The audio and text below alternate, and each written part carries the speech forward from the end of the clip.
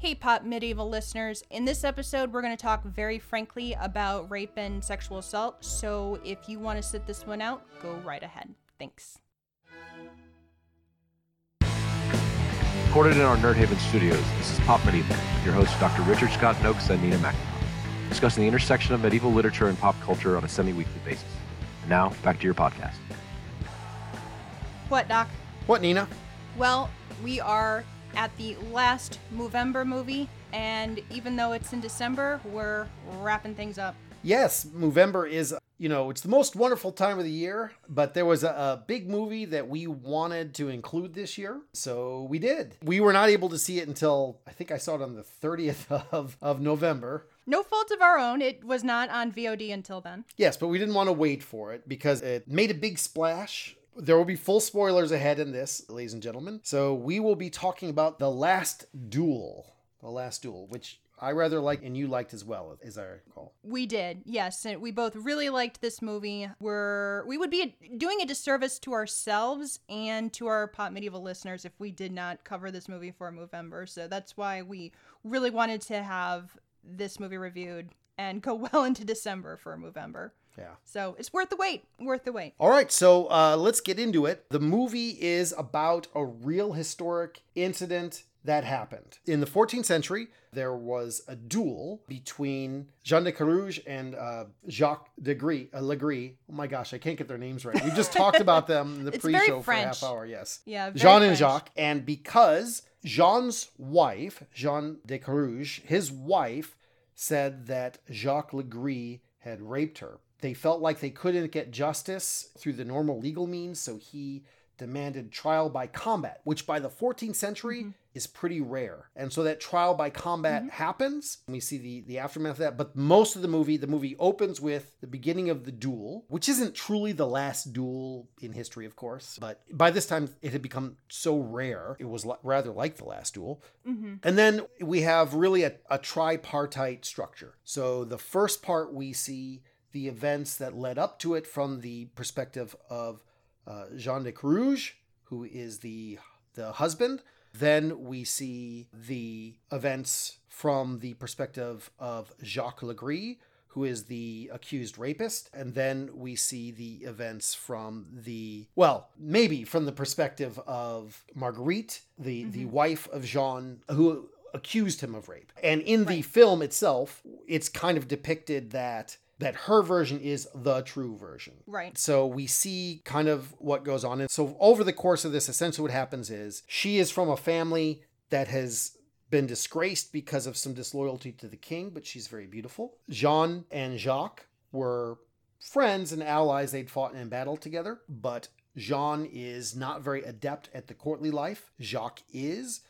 Jean is much more adept at battle. And so what starts to happen is Jean keeps offending people and declining in his fortunes, whereas Jacques Legris, by being politically better than him and being much more, charming, he is able to rise in his status. It begins with the main conflict through most of it has to do with a piece of land that was promised as part of Marguerite's dowry to Jean de Carouge. Before that happens, that dowry goes to settle some debts, and the sequence of events is confused depending on which version you're looking at. But by the time he gets married, that land is no longer his father-in-law's to give, but he expected it. And so he sues the count for it, which makes the count mad. This leads to a lot of political angst. Also, Jean has not a lot of money, so he keeps going to war because he needs money. In the end, this conflict just grows and grows between them until there is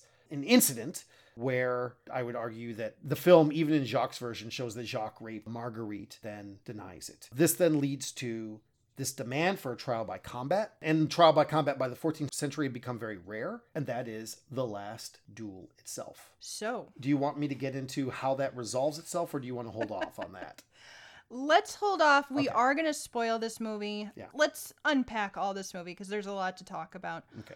This movie is very intense. It's violent, it's political, it's hard to watch, but I love this movie. I think we were both talking about Oh, how yes. much we Yeah. really enjoyed this movie because of all of that, and also in spite of that. I did want to talk a little bit first about the historical setting and the historical context of what's going on, because that gets into the themes, or the theme of this film. And in history, what's going on so far is the 100 Years' War, correct? Yes. And so the 100 Years' War, okay, 100-foot level, Yeah.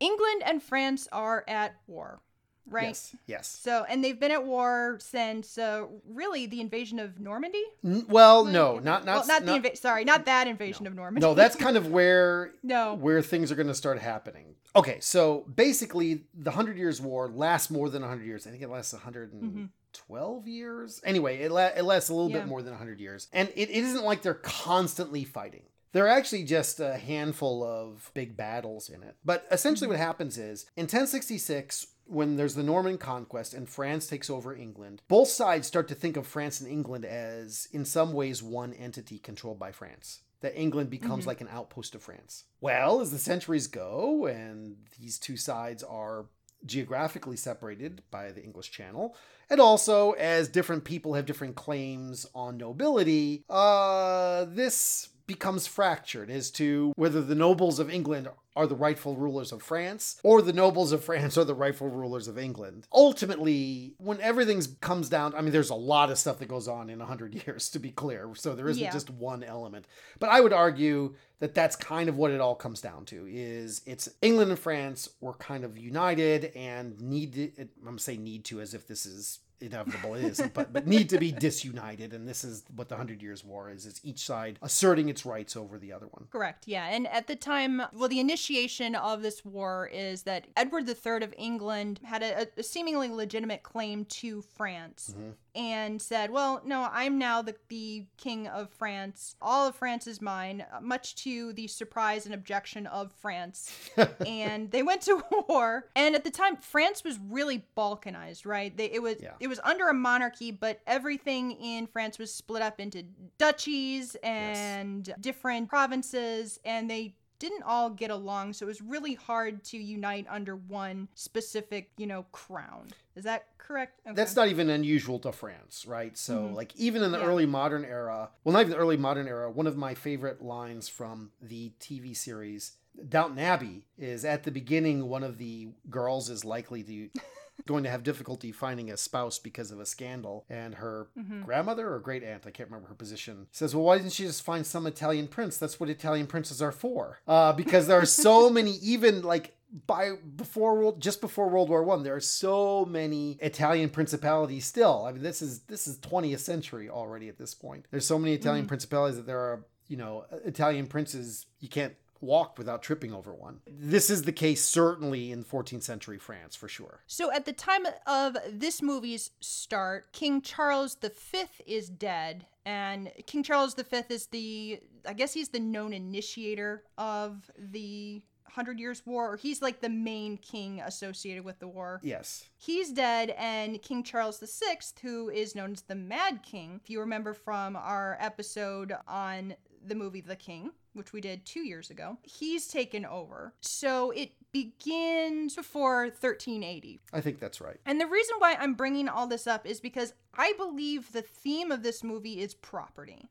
Like, who owns and who is entitled to what property, and who deserves and who feels the need and who feels which property is being violated. And we're going to get into that in just a minute. Yeah. That's kind of what I'm leading to, and I wanted to put this into some historical context. Yeah, at the bare minimum, that's certainly how some characters see what happens. So the first story is Jean de Carrouge's story. Okay, I've got taglines written for each chapter. So give us your taglines. The tagline for Jean de Carrouge's story is, everyone has wronged me, comma, a strong alpha male.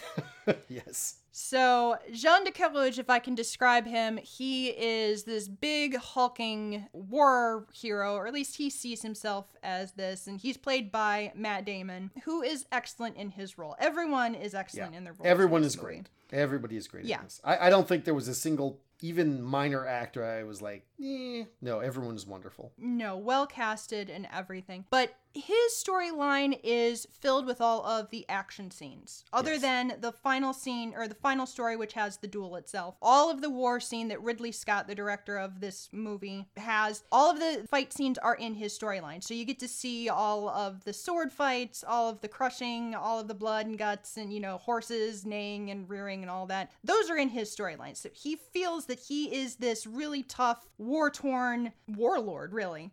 But he also feels like he is owed everything, and he feels like he is owed everything because he is this great land-owning, responsible, clear-thinking, clear-speaking, rational man. Yes. And you see this in every single scene that he's in his storyline. And I think about 5-10 minutes in, it started to click with me. Oh, I know this guy. You know, everyone knows this guy. Because every single story he tells when you meet this guy is, I don't know why everyone is so mad at me. I spoke rationally and I spoke clearly, and people just don't give me what I want, and I don't understand why. So I feel like this guy is a unreliable narrator for a lot of reasons, you know? And it's interesting, he's actually much more eloquent, not that he is eloquent ever, but he's much more eloquent in his version than the versions of others, which leads me to believe that we're left to understand that in his own mind, that's what I meant to say. You know, I meant to say this. And so on the one hand, that divide between what he says and what he thinks he says condemns him, because you really understand why he's on the outs with everyone, because he he has a bad temper. He says the wrong thing when he could easily say things in a better way. He goes and has verbal confrontations that he knows he cannot win. All they do is damage him. But we see from his point of view what he thinks he's saying. And so I suppose in some ways we could say that maybe it does mitigate it, that he's not out there trying to be a total jackass. He's just so, it's expressed to us again and again that he's not super smart. And so because he's not super smart, maybe he does think he's expressed himself clearly. He has not. Ever. No. Even in war, you know, we're given at least one incident where we see it from someone else's perspective. And there's a scene where he's being baited at the beginning. And he's going to go, let's go fight for honor, basically. And at that moment, I thought, like, they're totally baiting him. Like, that would be stupid to do. And then he does it. I actually didn't need that scene to be retold to realize, well, that was dumb. That was dumb. So even though he is clearly a great warrior, he is not super bright. No. And you can see that when you go to other storylines, the other two storylines, and you can see what is left out. Like when he confronts Legree and the Count Pierre at that dinner party that they're throwing, he goes to confront them, and then it cuts out and it cuts back to him talking to his wife. And he says to Marguerite, I don't know what happened. I just spoke to them very plainly and clearly. And they didn't give me what I want, and I don't know what happened. And then you see it from Legree's perspective, and he's just standing there screaming and sputtering, 20 years, my father owned that, 20 years. He doesn't make any sense. He's just a sputtering, screaming fool. Yeah. And it's not just the way he speaks. It's implied strongly in Marguerite's version that one of the reasons, maybe the only reason, that he's so broke all the time is because he's not good at managing the properties he has. It isn't that he doesn't have properties, but he doesn't manage them well. And part of that, it's implied, is that he doesn't use his resources pragmatically. He uses them according to a sense of what he thinks is an honorable way to use them, which is often not a pragmatic way. So for example, he refuses to use horses that are used for war, for other kinds of labor, even though they desperately need them. We get the sense that it's not just the way he speaks. We're told again and again that he's illiterate, and that apparently he's not good at his numbers as well. So So part of his problem is just he's not super smart, and he has this sense of honor, and he doesn't know how to express it well, and he also doesn't know how to fulfill it well, but he thinks he does. No. So speaking of someone who's good at numbers, let's move on to Jacques Legree's storyline. And his tagline, which I wrote, is, no one understands me, comma, an intellectual. This guy, played by Adam Driver, as I said, he thinks very highly of himself, which he was lowborn, as he describes. We don't have any reason to not believe him because he doesn't have any name. Mm-hmm. He doesn't have any family that we know of, but he seems to have climbed his way up from no one to squire in a relatively short amount of time. But he's well read. He speaks dozens of languages. He is a absolute ladies man. That's the nice way of putting it. Loves to show off, as seen in that one scene at the dinner table with the count. Really where I want to stop with the compliments, though, because he's a rapist. Let's be honest. In his perspective, he believes that he is owed the rights to another woman's body. I mean, he thinks that he falls in love with Marguerite because she is nice to him. From his perspective, she reads all the same books that he does. She speaks all the same languages that he does. So he is smitten with her, and he believes that this is true love, and he, of course, forces himself on her. Then he believes that, oh no, this was just a misunderstanding. No, we had an affair. As he says, she protested because she's a lady, which just, oh my God. Well, there is that moment where he reads from, I think it's Ovid's Ars Amor, but I don't think it's Capellanus's Art of Courtly Love. I think it's Ars Amor. And there is a kind of sense that you don't want to be too easy. But even in his perspective, she's very flirtatious with him up until that point that he arrives. So the most sympathetic portrayal of what happens still leaves him as, I would argue, definitely raping her in the medieval understanding of this as well. There are ways that could have been portrayed where it would have been more ambiguous. And we certainly see some scenes where there is a kind of flirtatious push and pull that happens in the weird orgies that Pierre has. Oh, well, that was a bunch of consenting adults. Right? Everyone's there for this event. Yes, yeah. People were there with the expectation of consensual sex, and that was not the case when he went to Marguerite's estate. I think we could have even bought it more, except they use a lie to get him in with her. Yeah, exactly. So I think even from the medieval perspective, he raped her. I would argue. Yeah. The one joke I did come up with is there's a scene where he's walking around a bunch of desks, and he's like moving little figures on abacuses. And I was like, oh, in the safe agile world, he would have been known as a scrum master. That's exactly what he's like. He bothered me so much. I could not stand this guy. I admired the movie's restraint in showing this character's point of view. From his perspective, they could have made him much more sinister. Yeah. Especially when portrayed by Adam Driver, because I feel like Adam Driver doesn't get enough respect as an actor. Like, he's a really, really good actor, and people forget that he's a former Marine too. So he's a big, scary guy. Yeah. That really unsettled me with the two, because you see the rape scene from two perspectives. One from his perspective, which is really startling, and then again from Marguerite's perspective, which is even more terrifying. And both times I'm sitting there like, oh my God, this is horrible. I have to say that, like, obviously the version with Marguerite's was worse, but it wasn't that much worse because his version was bad enough. Yeah, and I mean the dialogue was exactly the same, except just changed based on what he thought was going on. Yes.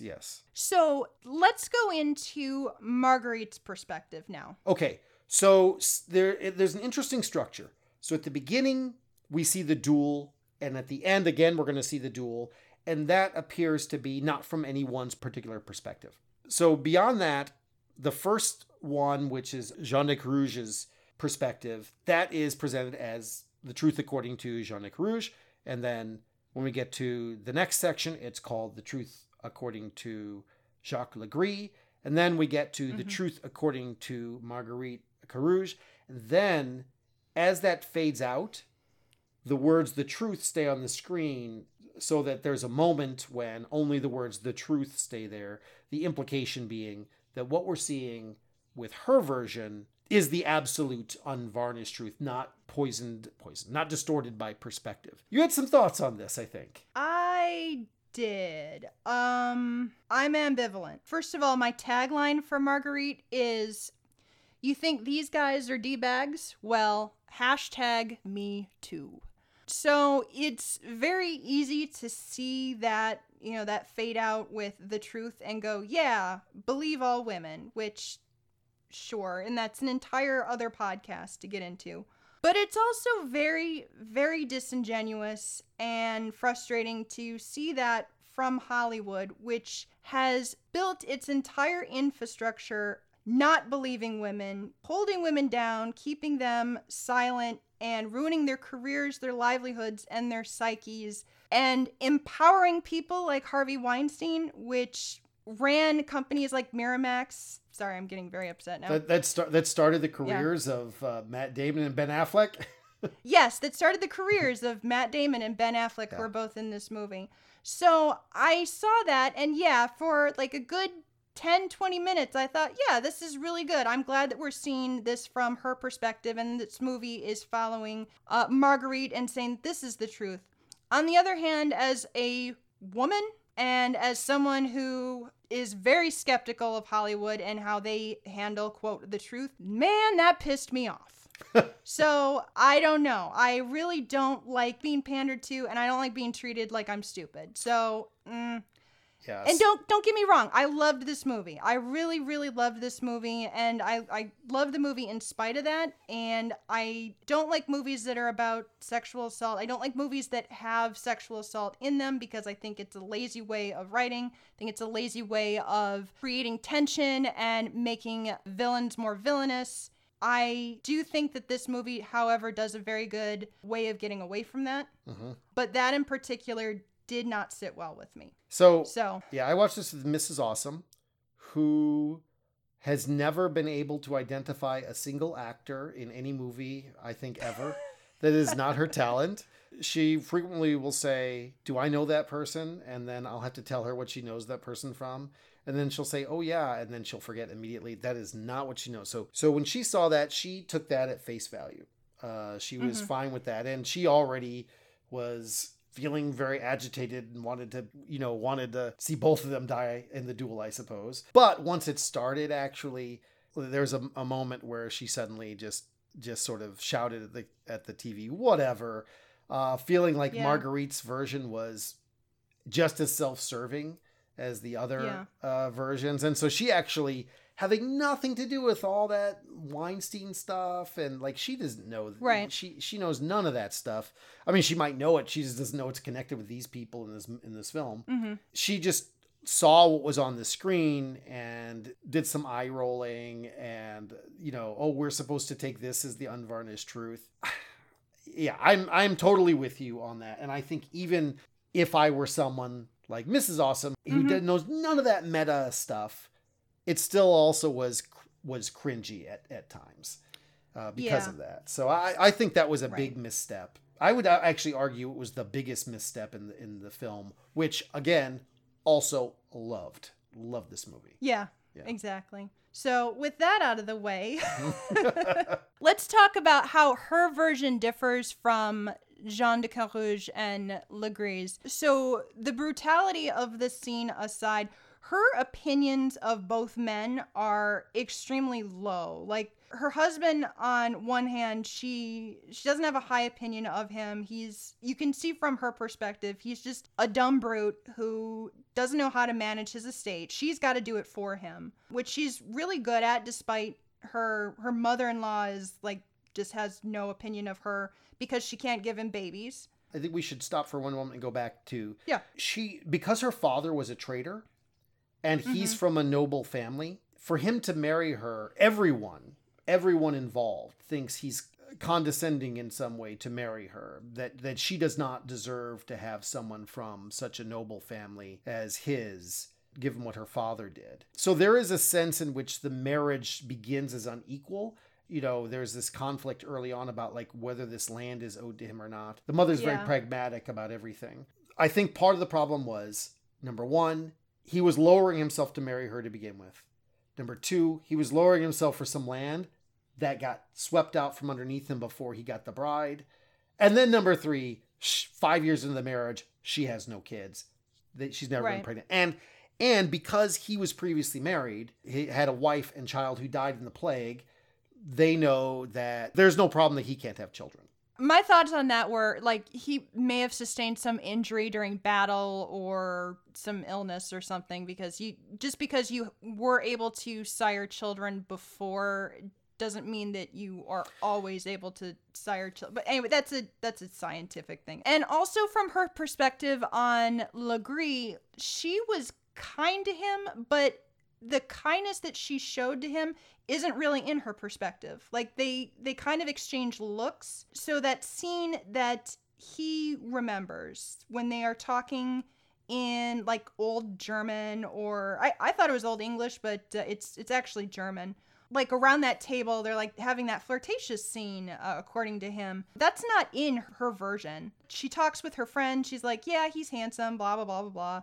They really don't have any interaction in her version of the story. Since it's depicted to us as the truth, the idea, I think, is to be that either he completely imagined that, which is, I suppose, possible because there's another scene that he clearly dreams where she seduces him, or that something did happen, but it was of such minor import to her that she literally doesn't remember it. Yeah, exactly. Although the problem with that is you still end up with the problem of whether this memory is her perspective or not. I think we're left with the question of whether that scene even occurred. We were talking about this before we started recording, but my perspective is that he was so insignificant to her that she doesn't even remember it. Yeah. Or it's not even part of the truth. Like, yeah, he was there, but what was more important was my conversation with my husband about getting back in the Count's good graces. Yeah.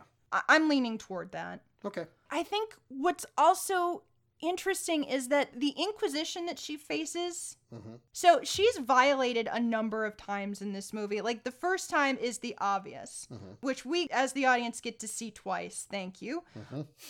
Sarcastic, thank you. The bad version and the worst version. Yes, exactly. The second time is from her perspective when she tells her husband about it, which is very different from de Carouge's point of view, where he says, oh, I'm sorry, forgive me, and then hugs her. From her perspective, he's angry and then wants to have sex afterward. He's like, no, he will not be the last man to have you. Yeah. To me, that's a second violation. And then the third is when she's facing that Inquisition from the priests, right? Are they priests? I don't remember. They're members of the church, right? No, actually, there's a point at which, I can't remember, I can't actually tell you who has what exact role, but he has two choices. Jacques Legree can say, well, I actually have a church office, so I can be tried by the church. And everyone's just trying to sweep this under the table, right? Everyone's just like, this is such a big problem. This crazy trial by combat. Come on, we haven't done this for generations. This is a kind of Marriage of Figaro situation where you're calling on something which is technically legal, but we haven't done for so long. Everyone just wants the problem to go away. And he could do it. He could say, well, I want to be tried as a member of the clergy by the church. And he chooses not to because he's like, I want to clear my name. So because of that, so some of them might have church offices for sure, but this is not an ecclesiastical trial. This is a state or a crown trial. Oh, okay. Yeah. Some of the questions, she was getting some very invasive questions, which we'll talk about in just a minute. To me, that was a third violation. Just the amount of the deep privacy violation that she was getting from, it seemed like very Catholic questions that she was getting. Like, does your husband bring you pleasure when you lay with him? Just, oh my God, what the hell? So this poor woman, and then for her to be standing on that pyre waiting for either her husband to die or for him to kill her rapist. It's tough. This is a tough movie to watch, and it's a tough movie to watch and digest. So before I get to my questions, let's go ahead and just spoil the ending of this movie. So go right ahead. So what happens in the end of the film is we have the duel itself. And now you and I and engineer Mike, we actually already knew all about this particular duel because we knew about it from Steve Mollberger's Formal Combats in the 14th Century, which I don't know why I'm holding this up to the screen because this is audio format and you have seen this many times. I have. So we actually published all it. knew how it ended, and I paused the film, and Mrs. Awesome had no idea and asked her, who do you think is going to win? Because that's the only major part of this that's historically clear. It is not actually even clear. I suspect it did happen, but it's not clear that a rape even occurred because Legree always claimed it didn't, that nothing happened at all, that he never met up with her. So even that is a little ambiguous. That got swept away by other legal things as well. So I'm going to read to you a paragraph from Steve Muhlberger's Formal Combats in the 14th Century, if that would be all right. Sure, please do. To understand this, it will help to have a look at the ultimate deed of arms, the trial by combat. It clearly shows that formal combat was not sport combat. The trial by battle or duel was perhaps a more bloodthirsty type of combat than open battle or other serious military operations. War was, in principle, merciless perhaps, but in actual fact, noble combatants often spared each other where possible for reasons of profit among others. Trial by battle was very personal and very hostile.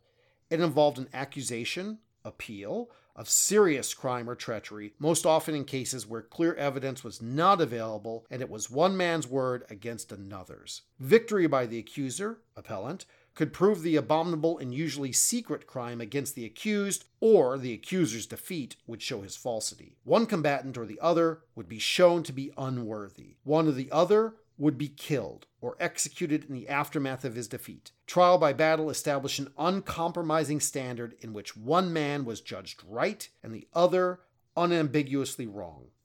Either traitor or liar must die. Good Lord. By the time we get to that scene, the duel itself, we know that the way that Dr. Muhlberger has laid it out there is exactly the way it was. It's personal, it's hostile, it's going to be bloody, and the end is going to go one way or the other.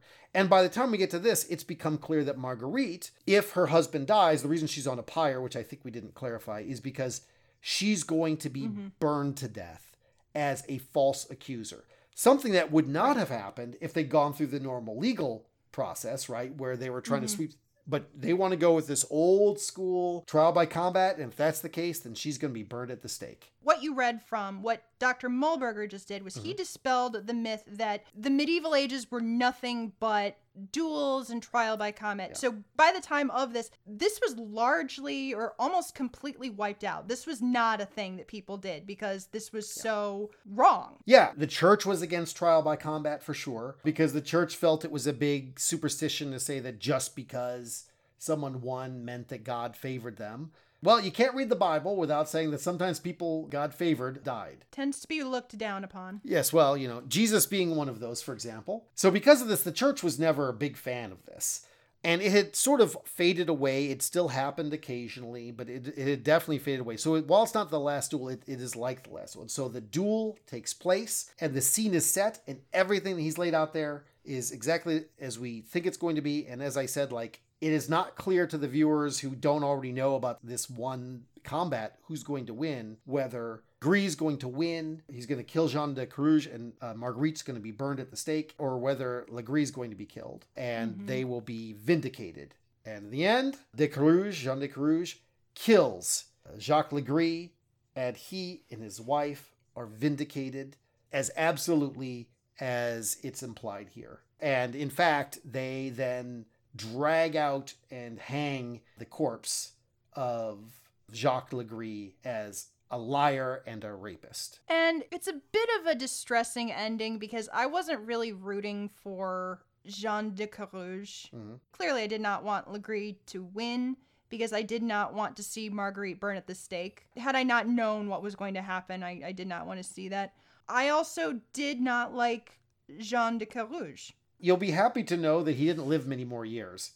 Yeah, that was good. I love the stinger at the end to see that he only lived a few more years and then died in the Crusades. Did they say and that then in the Marguerite? movie? Yeah, they did. Oh, now I feel bad for researching it. I could have saved myself some time. Yep, he died in the Crusades, and Marguerite didn't marry. She lived another 30 years and didn't remarry and lived her best life, apparently. So ultimately, she was the winner in this Yes. story. Yeah, it was a bit of a Pyrrhic victory for me. I was like, I'm glad that he didn't die, but I'm also kind of sad that he's still alive. Kind of tough. It was also a Pyrrhic victory for him because Yeah. the original argument was not about the rape. I mean, it culminates in the rape, right?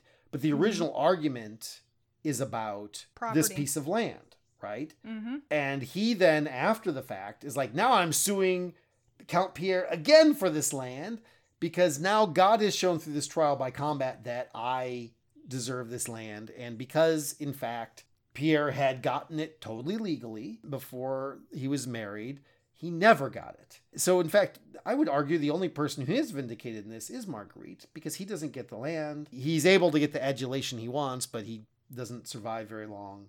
So I actually think it does work out better for her than for him by quite a bit.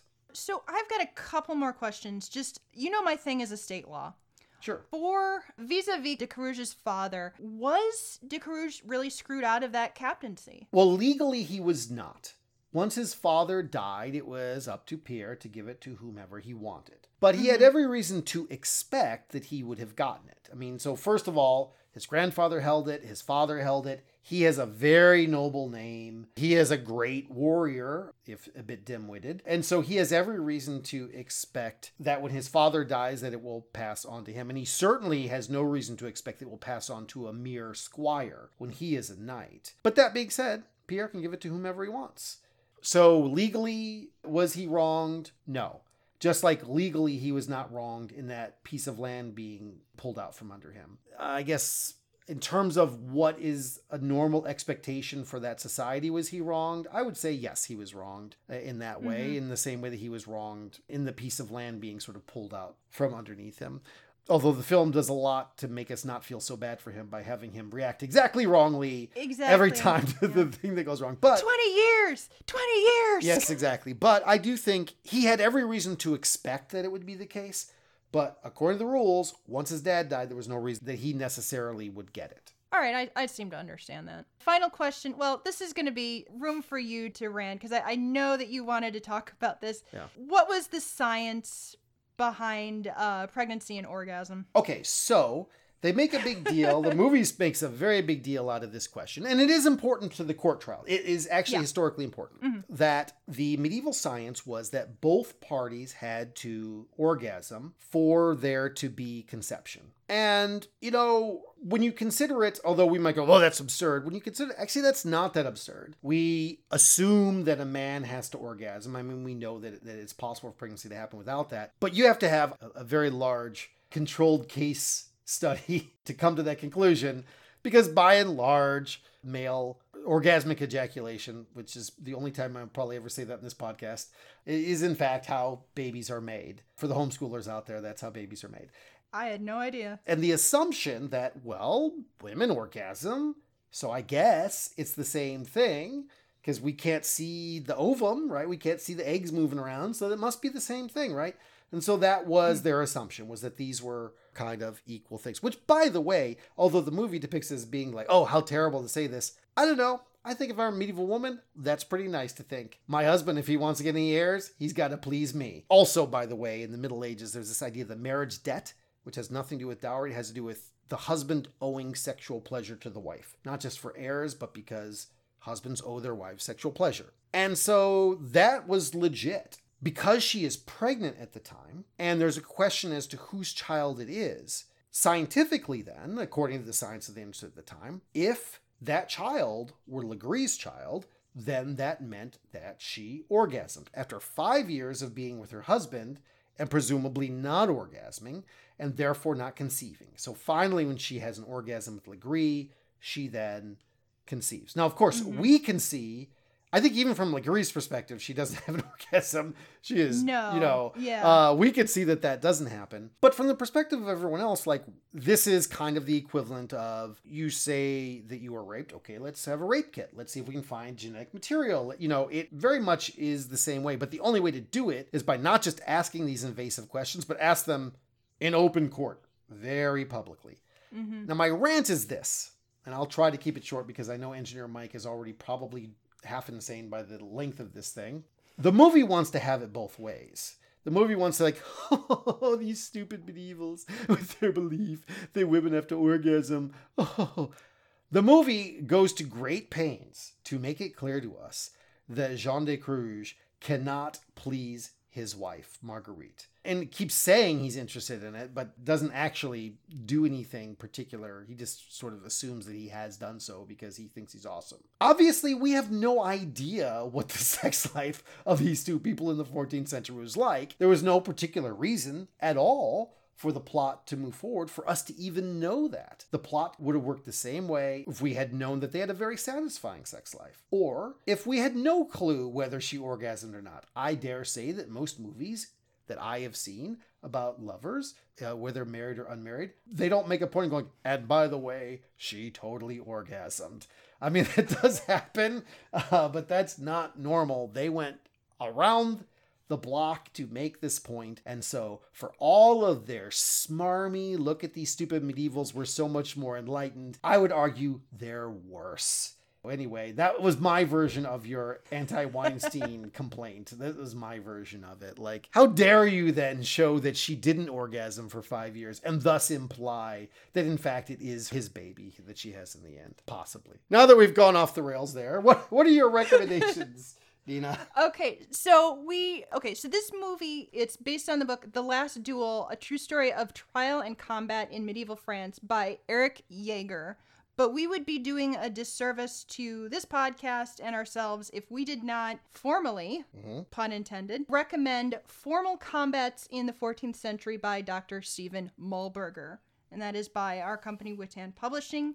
And a link to that book is going to be in our description. Yes. I think that is going to be our group recommendation. And I've got two more recommendations. The first, I briefly mentioned it at the beginning of this episode. So we talked about the Mad King Charles VI in Pop Medieval episode 9. That was way back when. Wow, that long ago. I know. We'll have to have a link to that in the show notes for people who don't want to hunt for it. Oh, no, I've got a link right to it. Okay. Episode 9, Hail to the King, baby, where we talked about the king. So please go check that out when you get a chance. My last recommendation, Ridley Scott has directed a whole bunch of fantastic movies over the decades, and he's directed a couple of stinkers too, not gonna lie. Not all of them were great. Prometheus, anyone? One movie that really stood out to me as I was watching The Last Duel was Gladiator, because he is fantastic at directing fight scenes. He doesn't always connect when it comes to the emotional scenes. Yeah. I think in The Last Duel, he did a really good job, though. I think Agreed. he stuck to what he did best, and when it came to anything that was really emotional, he didn't linger too much, if that made any sense. But his fight choreography and how he manages to get everything together on screen when it comes to fighting, and that includes horses and people in costume and battle, everything, armaments, that is done absolutely flawlessly. So I want to recommend Gladiator from the year 2000, which was the hit movie of the year, if anyone remembers that. If anyone was alive back then. Were we the only people alive in 2000? I feel like we were. The world was a wasteland with only a couple dozen people. Ridley Scott, the cast of Gladiator, and we here on this podcast were the only ones alive. I know. So Gladiator is slightly dated. There are some special effects that don't look as good today as they did back then. However, the fight scenes out in ancient Rome, Italy, and the like still look really, really good. So please check that out when you get a chance. All right. So I have two recommendations. One is a present and one's a future recommendation. So the present is a different book by Stephen Muhlberger, one that we did not publish. It's called The Combat of the 30. The Combat of the 30, which he's the translator and editor from Freelance Academy Press, part of their Deeds of Arms series, and it deals with another formal combat where instead of just two people, two teams of 30 each gathered together and had a formal combat again in the 14th century. I think this one was in Brittany, and it was that time it was already as old-timey, old-fashioned. Everyone thought, really? Is this how we're going to do it? And they did it. And it was a real event, the Combat of the 30.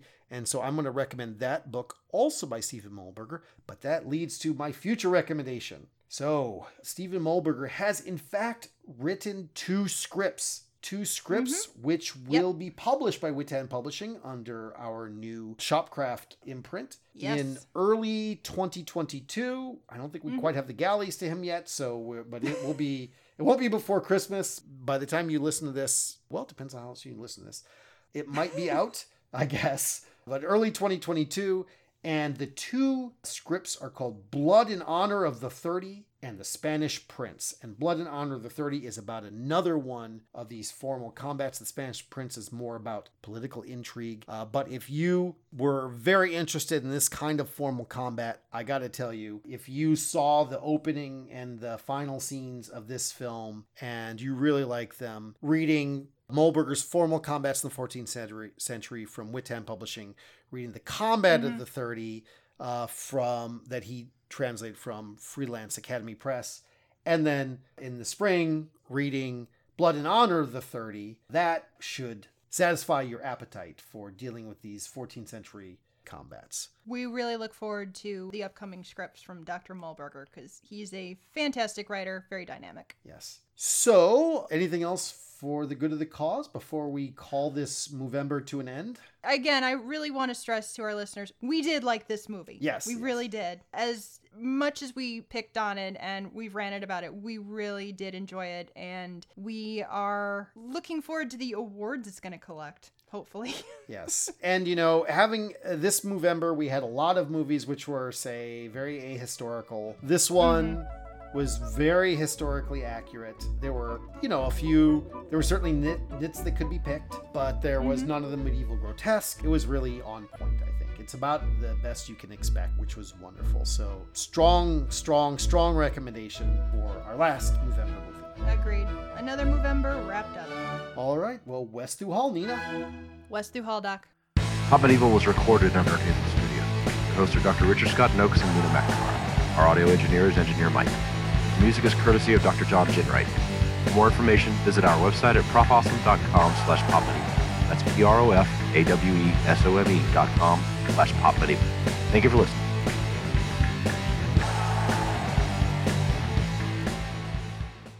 All the people involved, the last person who's likely to actually know this from the outset that her life is in danger is him. So when it comes to the trial, I gotta tell her not to run the microwave.